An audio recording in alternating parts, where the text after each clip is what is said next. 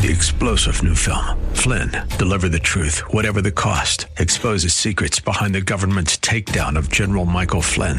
Flynn knew what the intel world had been up to. He ordered the first audit of the use of contractors. This set off alarm bells. He told the truth. He was the most dangerous person for Donald Trump to hire. They had to get rid of Flynn. Flynn, deliver the truth, whatever the cost. Available now. Watch it today. Go to salemnow.com. salemnow.com. Welcome back. Tuesday, June 21st, 2022. I am Seth Leibson. 602-508-0960 is the number. Supreme Court came down with a really important case today on religious freedom. Let me try to go at it this way. We've been asked to try to reestablish a Bill of Rights culture, as one caller put it here, or a culture and notion of constitutionalism, as I like it. Either phrase gets us there. Both are under and have been under tremendous assault. Many of you are familiar with the John Adams letter, where he writes, quote, "Our Constitution was made only for a moral and religious people. It is wholly inadequate to the government of any other," close quote. I'm not certain most people know he wrote that to the Massachusetts militia, along with a lot of other beautiful but stern observations about how we Americans must comport ourselves as citizens and soldiers if we want the republic to maintain and survive. It was based on the decency of the people, according to Adams. He put it this way: we can inherit the best wishes of Providence, depending on how we comport ourselves, or we will become the most miserable habitation in the world, close quote. The most miserable habitation in the world. Could you imagine? Kind of reminds you of Aristotle's point in Book 1 of the Politics we had occasion to quote last week. Man, when perfected, is the best of animals, but when separated from law and justice, is the worst of all. Just so, in his farewell address, George Washington said, quote, "Of all the dispositions and habits which lead to political prosperity, religion and morality are indispensable supports. In vain would the man claim the tribute of patriotism who should labor to subvert these great pillars of human happiness, these firmest props of the duties of men and citizens," close quote. That was George Washington echoing very much, or not echoing, but adumbrating very much what John Adams would say. You might as well add James Madison to the list since he helped George Washington write that farewell address. And on top of it, the very first Congress of the United States voted for these very words in reinstituting the Ordinance of 1787. Quote, "Religion, morality, and knowledge being necessary to good government and the happiness of mankind, schools and the means of education shall forever be encouraged," close quote. So why the great antagonism toward a little religion in schools, or at least the right for parents to give their children a religious or religiously infused education? It's not as if it's unconstitutional, is it? You'd think John Adams, George Washington, James Madison, and the very first Congress of the United States might know something about that. What's constitutional, vel non, wouldn't you? And yet, here we are. The First Amendment has two parts relating to religion, what is called the Establishment Clause, which is about the government's approach to religion. Congress shall make no law respecting an establishment of religion. And then the Freedom of Religion Clause, its other face of the same kind, or prohibit the free exercise thereof, the free exercise of religion. But then come the problems. Take the phrase separation of church and state. In fact, it's nowhere in the Constitution, and its first use by the Supreme Court in 1947 is what has gotten us into so much trouble here. Let us explain. In that 1947 case, really the first Establishment Clause case that had national implications, it was known as Everson versus Board of Education. Justice Hugo Black wrote for the majority and changed history, literally changed history, forward and backward, by writing the first quote, "The First Amendment has erected a wall between church and state. The wall must be kept high and impregnable. We could not approve the slightest breach," close quote. How did the First Amendment, which never used that phraseology of wall and church and state, much less a high and impregnable wall, get in there? And what has it led to? I give you Robert Bork's rendering from a few years ago. He says, "The text of the First Amendment is quite simple. Congress shall make no law respecting an establishment of religion or prohibiting the free exercise thereof, or abridging the freedom of speech or of the press or of the right to people peaceably to assemble and to petition the government for a redress of grievances. You would think it's simple. These are not words that would lead the uninitiated to suspect that the law, both with regard to religion and with regard to speech, could be what the Supreme Court has made of it in the past several decades. Where religion is concerned, for example, the courts have given us a series of rulings that leads to a state being legally allowed to lend parochial school children geography textbooks that contain maps of the United States, but not lend them maps of the United States for use in geography class.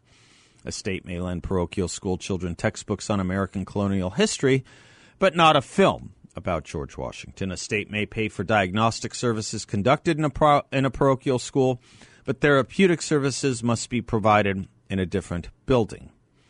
At this moment, the most prominent issue involving the religion clauses of the First Amendment stems from the decision of Engel versus Vitale, 1962, and subsequent cases prohibiting prayer, Bible reading, or even a moment of silence in the public schools. In addition to declaring that these are all violations of the First Amendment, the court has held unconstitutional even school practices that are neutral as among different religions, on the ground that under the First Amendment, religion may not be preferred to irreligion. Since the vast majority of Americans are believers, these holdings are fiercely resented by most of them as attempts to impose secularism on their children, and school prayer remains a simmering issue. Now, Yeoman's work was done on this by a historian I once knew named Robert Cord. He passed a few years ago, but we were close when he was teaching at Northeastern University and I was a law student.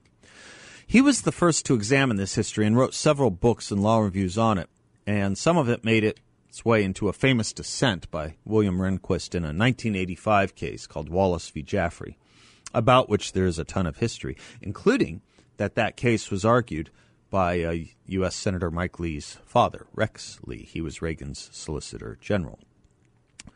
Here is some of what Rehnquist wrote based on Robert Cord's work. This phrase, separation of church and state, is from Thomas Jefferson's letter to the Danbury Baptist Association, where he wrote, quote, "I contemplate with sovereign reverence that act of the whole American people, which declared that their legislature should make no law respecting an establishment of religion or prohibiting the free exercise thereof, thus building a wall of separation between church and state." Close quote. Notice immediately one quick thing. Nothing about a wall being high and impregnable, just a wall. More so, Jefferson was of many minds here.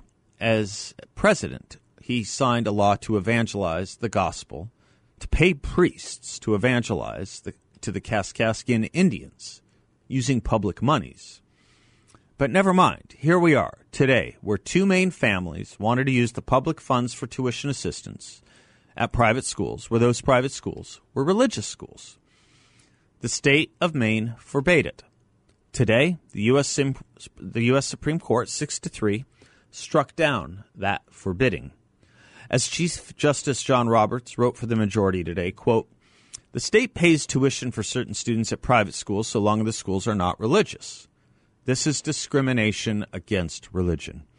A state's anti-establishment interest does not justify enactments that exclude some members of the community from an otherwise generally available public benefit because of their religious exercise." He continued, "The Free Exercise Clause protects against indirect coercion or penalties over the free exercise of religion, not just outright prohibitions. In particular, we have repeatedly held that a state violates the Free Exercise Clause when it excludes religious observers from otherwise available public benefits. It is too late in the day to doubt that the liberties of religion and expression may be infringed by the denial of or placing of conditions upon a benefit or privilege. A state cannot exclude individuals because of their faith or lack of it from receiving the benefits of public welfare. A state may not withhold unemployment benefits, for instance, on the ground that an individual lost his job for refusing to abandon the dictates of his faith. Any attempt to give effect to such a distinction by scrutinizing whether and how a religious school pursues its educational mission would also raise serious concerns about state entanglement with religion and denominational favoritism." Close quote. Some years ago, Justice Scalia worried that the court could, unrestrained, serve as a, quote, repealer of our nation's tradition of religious toleration, close quote. Great phrase, that, isn't it? A repealer of our nation's tradition of religious toleration. The Constitution is not a suicide pact, Justice Robert Jackson once wrote.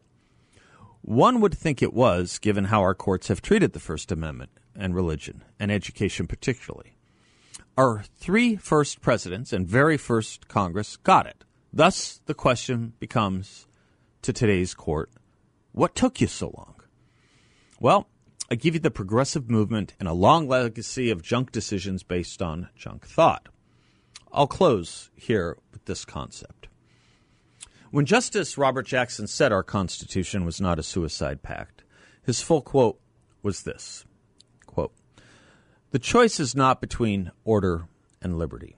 It is between liberty with order and anarchy without either.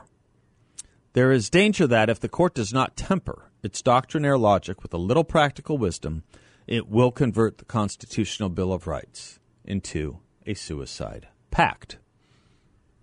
Well, we should tell the Roberts Court today, thank you. Thank you for today's decision. That's, of course, what we should say. We should also thank President Trump for giving us justices that see it the way it should be seen.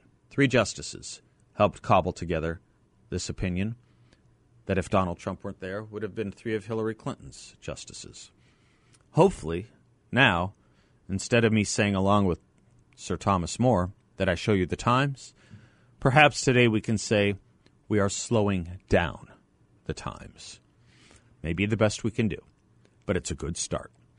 I'm Seth Leibson, 602-508-0960. We'll be right back.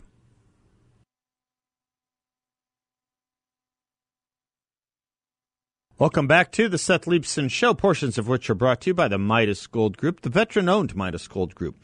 They have intel that you will want. They have in their crosshairs concern about economic flattening of historic proportions, and that it will commence this year. Time is of the essence to protect your investment. Call Midas Gold Group to find out what they're analyzed and what they put together. They have the intel, they have the experience, they have it all. MidasGoldGroup.com. That's MidasGoldGroup.com, or give them a call at 480-360-3000. Tell them Seth sent you. This is interesting as the January 6th hearings continue, having to do with, I guess, you might consider it right-wing violence. I say I guess, and you might, because it's been considered a lot of different kinds of violence, depending on who you listen to. For a while, Joe Biden was calling it an attack of white supremacy.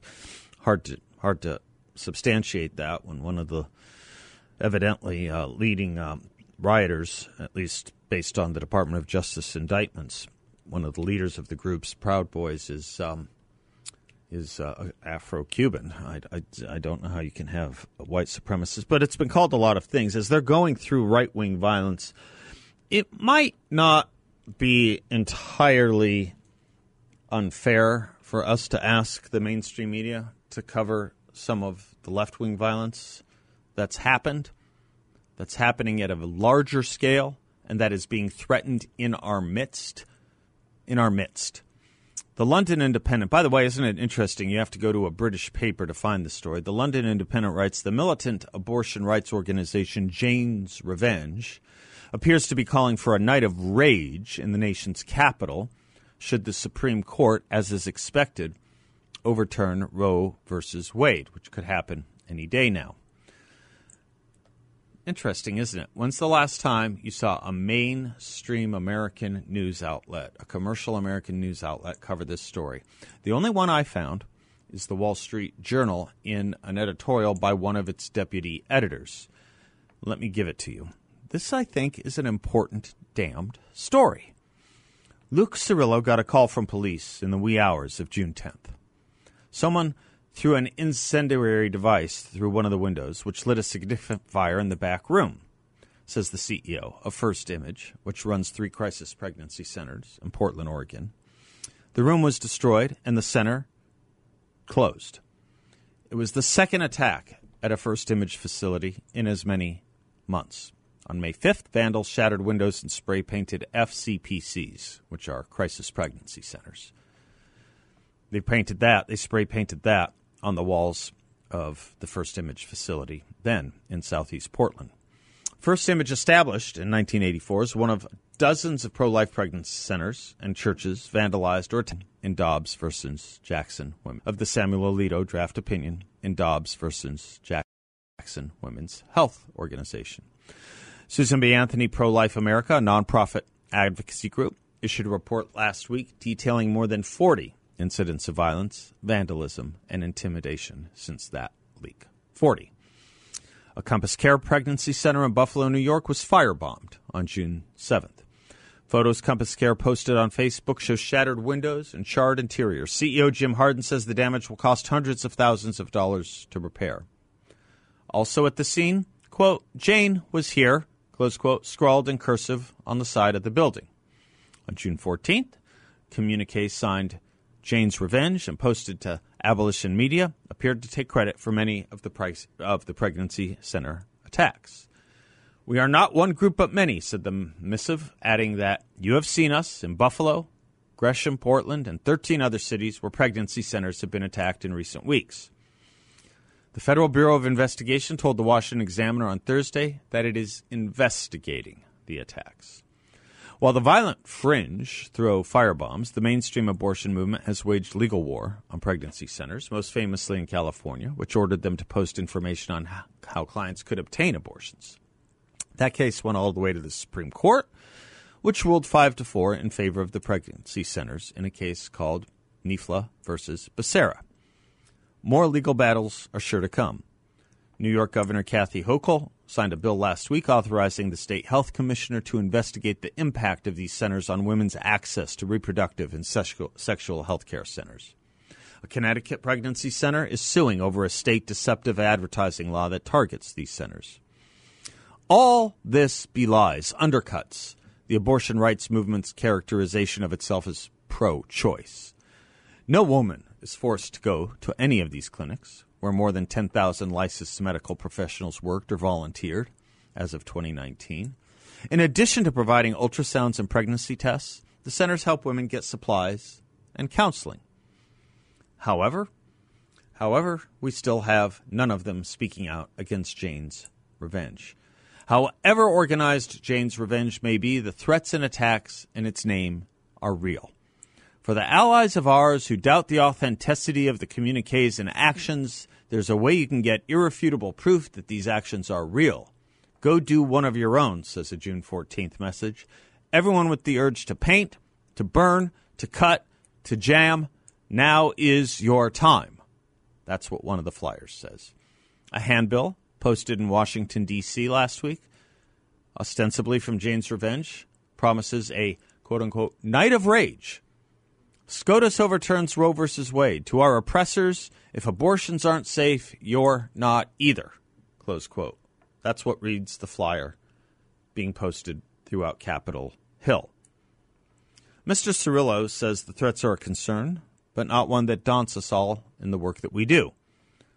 Mr. Harden, emphasizing his organization's Christian mission, says Compass Care is not going to stop offering services. We do what we do because of what we believe, including that everyone is made in the image of God. We even value the lives of those who firebombed our facility. Well, that's awfully generous and awfully Christian of a perspective.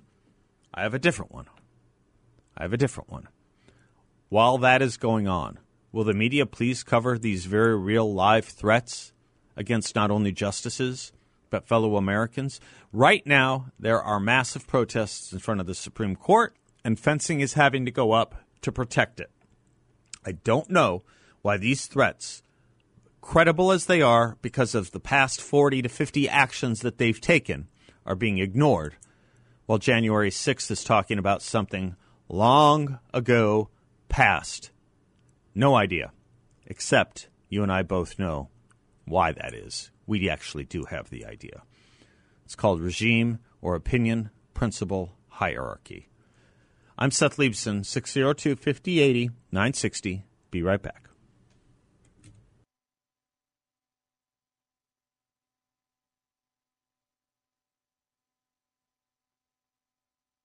Welcome back to the Seth Leibsohn Show. Our culture and economy update is given to us by John Dombrowski Jr. He is the president and founder of Grand Canyon Planning Associates. GrandCanyonPlanning.com is his website. He has a radio show, The Word on Wealth, heard right here every Saturday morning at 7 a.m.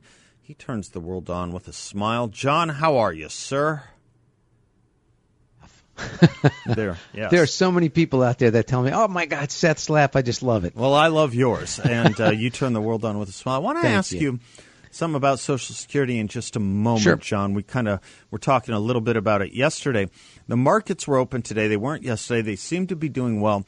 Explain this one to me. There's a headline at the Wall Street Journal, Dow S&P rally as investors return to riskier assets. What do they mean, riskier assets? Well, okay, if we're looking at a balanced portfolio, we look at stocks versus bonds. Okay. And bonds seem to be what have been known to be, anyway, as the safety of the portfolio. But in recent months, we've seen bond values also being deteriorated as interest rates increase. We've talked a little bit about the relationship of interest rates to bonds. Mm-hmm. But that's the thinking is that, okay, so people are now moving out of bonds, moving out of cash, and putting their money back into stocks, which is where risk on or risk off is kind of the expression. Buying stocks, risk on. Selling stocks, putting it into bonds, risk off. I see. Okay. And a little less off, I suppose, given the inflationary situation we're in, right? A little less off. Yes. But what I've seen in our own portfolios and some of the things that we've done have been to start to move out of some of the bond positions into some other areas of the markets or even into cash. Just because of the effect that interest rates are having on bonds. So we're losing value in bonds and stocks at the same time as the market has been falling and rates have been rising. Well, that actually is a pretty good transition or segue to what I wanted to ask you about with regard to cost of living estimates and Social Security, right? Okay, yes. Yeah, because they're setting it at, 8.6% for 2023. But is that enough to deal with the inflation? Is that enough to deal with also the inflationary problem we're facing? Well, I don't know. This is based on data from the Senior Citizens League, and they're estimating the Social Security cost of living adjustment for 2023 could be as high as 8.6%. Okay. It doesn't mean that's going to be that, but they're saying it could be as high as that based on what they're seeing. And we also see 5.9% as for 2022. But if I go back to the history of Social Security, we would have to go all the way back to 1981 again to see that level of an increase of the cost of living adjustment in Social Security. And actually in 1980 was the highest of record, if you're going back at least to 75, which is 14.3%, Seth, in 1980. What a number. Wow is right. Wow is the other reason for wow is how much of this is going back and looking so much like the late 70s, early 80s. So much of this is. It's so odd how it's just so odd to me how much this economic history is seeming to repeat itself. There's one big difference right now, at least at the moment, is interest rates are at these low levels compared to where they were back in 1980. Fair enough. The interest rates. Now, that obviously is changing piecemeal? I mean, how long are we solid with the latest uptick? What was it, 75% of a point or something like that? Yeah, 75 basis points. Right. That's correct. So how long do we have that before it's revisited, or could that come any time? Well, it would be a long time before we get back to the 15% rates. You think about what mortgage rates were, 15, 16, 17%. And we're nowhere CD near rates, that. Okay. We're nowhere near that. Okay. So that's a big – and also we have a very high employment number at the moment. Right. So, again, there's a couple of key factors that could help us, soften the landing of this challenge we're faced right now. Fantastic, John. Thank you so much, sir. You bet. Securities and advisory services offered to Client One Securities LLC, a member of FINRA and SIPC, an investment advisor, Grand Canyon Planning Associates LLC, and Client One Securities LLC are not affiliated. And, of course, check out our website, GrandCanyonPlanning.com. You can request an appointment right there. And you can request that he put up another picture of me and Dagny, too. We could. You could. I'm Seth Leibsohn, 602-508-0960. John Dombrowski, thank you. Godspeed. We'll talk to you tomorrow.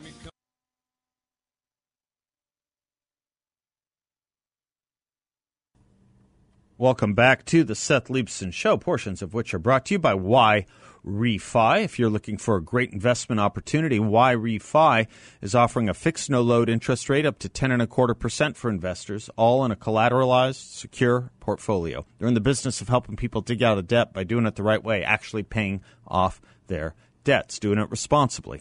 YRefi is a due diligence-approved firm. As I say, it's run by really great people. Check them out yourselves. Go to investYRefi.com. That's the word invest, the letter Y, then REFY.com. InvestYRefi.com. Or give them a call at 855-316-3087. 855-316-3087. Tell them I sent you. I was just thinking about some of that interview with John Dombrowski a few moments ago on inflation, and you kind of get a sense of what the Fed is trying to do. What's the Democratic Party trying to do? Well, over at Issues and Insights, did you know about this? Nancy Pelosi said on the floor of the House of Representatives in defending their bill, the Lower Food and Fuel Costs Act, today the Democratic House takes a strong step to bring down crucial kitchen table costs of the pump and grocery store across the board.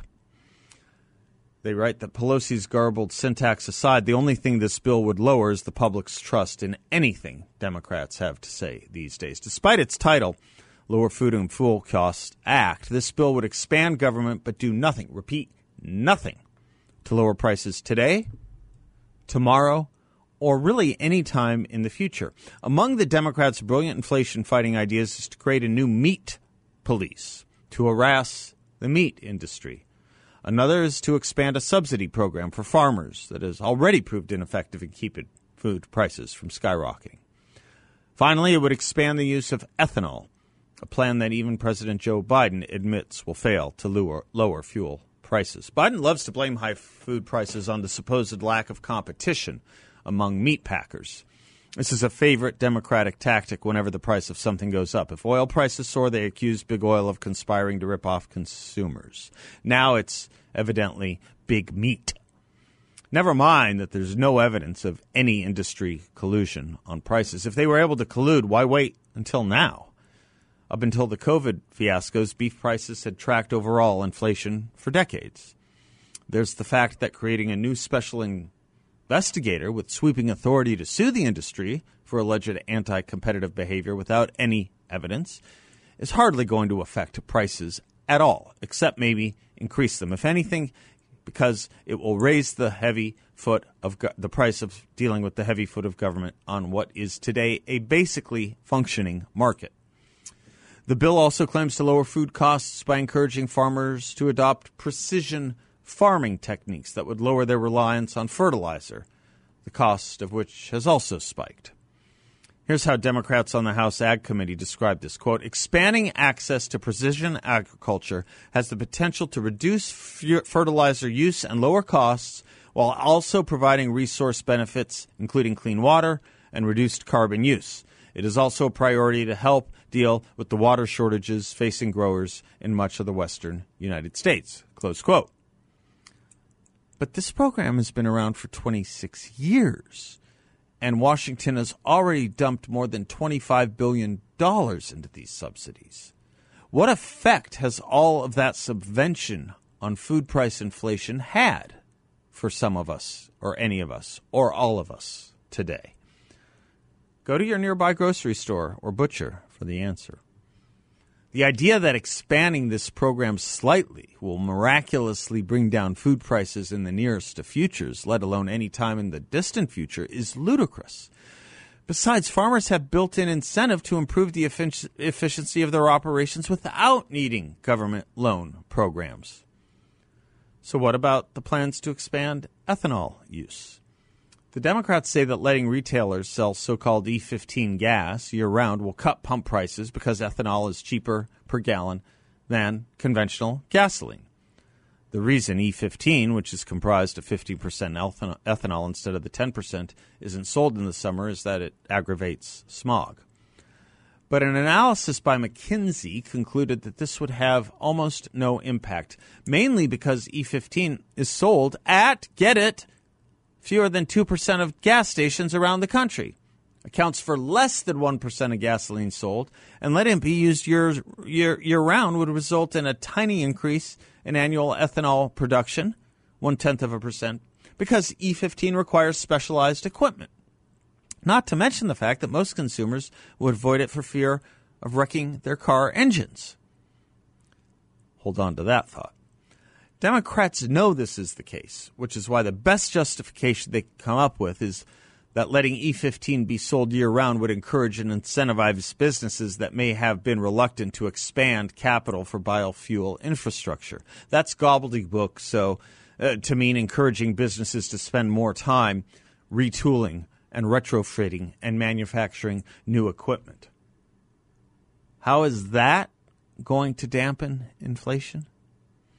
Biden doesn't believe this will make any difference either, by the way. The Washington Post reported last week that while talking up E15 as a money saver in public, privately, Biden dismissed the policy as ineffective and worried that it exaggerated ethanol's ability to cut gas prices and could harm ultimate carbon emission climate goals. There's also the inconvenient truth that encouraging farmers to turn more corn into fuel will leave less corn for food and, of course, cattle, pushing up grocery and meat prices yet again. So even if consumers did see gasoline prices fall, they'd pay for it in higher food prices.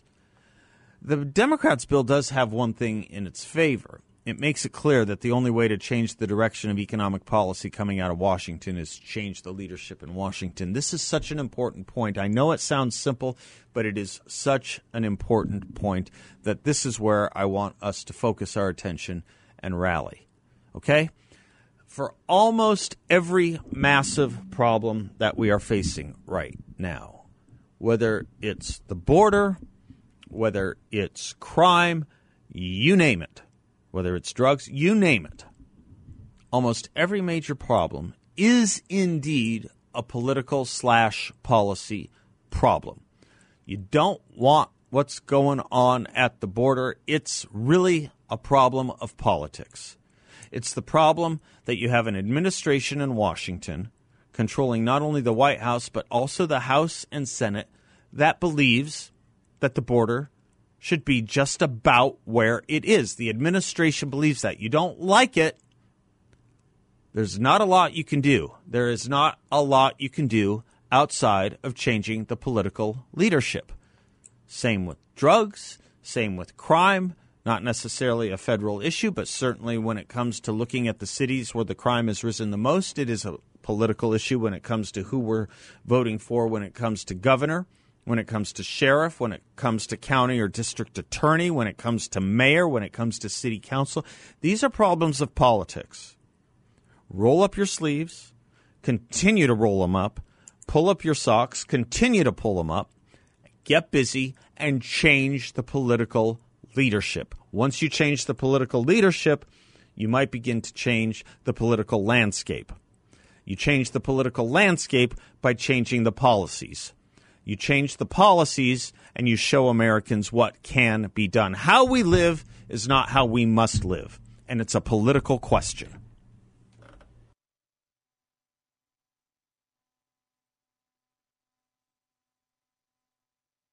They're fruits and veggies. I take them every single day. Hit another PR today, Bill, on the bike, by the way. I love Balance of Nature's fruits and veggies. Thank you for that, sir. I love them. All natural, potent, powerful, everything from garlic and cayenne pepper, you name it, to mangoes and papayas and cherries. One daily dose gives you a blend of 16 whole fruits, 15 whole vegetables. You can take it every day as well to boost your energy, your immunity, and your health. Balanceofnature.com. Make sure to use discount code BALANCE. This will probably get buried in other news, but it's both sick and sad. There was a hearing today on the Uvalde shooting where Steve McGraw, he's that director of public safety in Texas, where he was testifying to some of the things that were taking place before the Uvalde shooting. Yes, you'll read today about what was taking place with police on the day of and the locks on the door and not being locked and all that. Failure after failure after failure. and media res in the crucible of the crisis. But how about before the shooting began? Several times, he says, we had one teacher who said she was always worried about this young man, McGraw said. He was the one student who scared the teacher the most. We discussed, as I mentioned earlier, last year, he started dressing like a school shooter, started acting like a school shooter. Get this. Witness after witness after witness spoke to him, McGraw, after the fact, and said, yeah, we were worried about him, especially that time he was walking around in public carrying a bag of dead cats. Can you imagine? Can you imagine? And none of this ever reported to the police. None of this. You know, I have said again and again, and you know it, and it's not brain surgery, that most school shootings share one thing in common, which is, I mean, it's sad and awful and tragic, but if you want to do something, it's good news because you know you can actually do something to prevent these things. But almost every time a child or a young adult takes the lives of others in his own hands, others knew or were informed or had an inkling that something like this would come, and from that individual. The what would you call him? The incubating assailant had flashing red lights and sounded sirens from his mouth and his eyes and his head and his hands and his actions, his behavior and his social media every single time. You have teachers saying they're worried about a school shooting and they were worried it would come from that kid. This kid is dressing like a school shooter. This kid is walking around with a bag of dead cats. What the hell? Never gets reported? Regrettable in so many ways, because preventable in so many ways. You don't have to take away legal instruments from law-abiding citizens. You just have to deal with these issues and the illegal actions of non-law-abiding citizens, and you can stop so much of this. Law matters, so does common sense. Put them together, and you can stop these things. I'm Seth. Don't go away. Wilfred Riley coming right up. 3-star General Michael J. Flynn, head of the Pentagon Intelligence Agency, knew all the government's dirty secrets. He was one of the most respected generals in the military. Flynn knew what the intel world had been up to. He understood its funding. He ordered the first audit of the use of contractors. This set off alarm bells. The explosive new documentary, Flynn, Deliver the Truth, Whatever the Cost, uncovers the facts behind this scandal. Flynn told the truth. He was the most dangerous person for Donald Trump to hire. I find out the worst enemy that I'm going to face in my life is right here in America. They took my assessment and they wanted me to change it. And I was like, I'm not changing it. They had to get rid of Flynn. With in-depth interviews, archival footage, and never-before-seen personal records of the man behind the headlines. I just felt like I was drowning. Flynn, Deliver the Truth, Whatever the Cost. Available now. Watch it today. Go to salemnow.com. salemnow.com.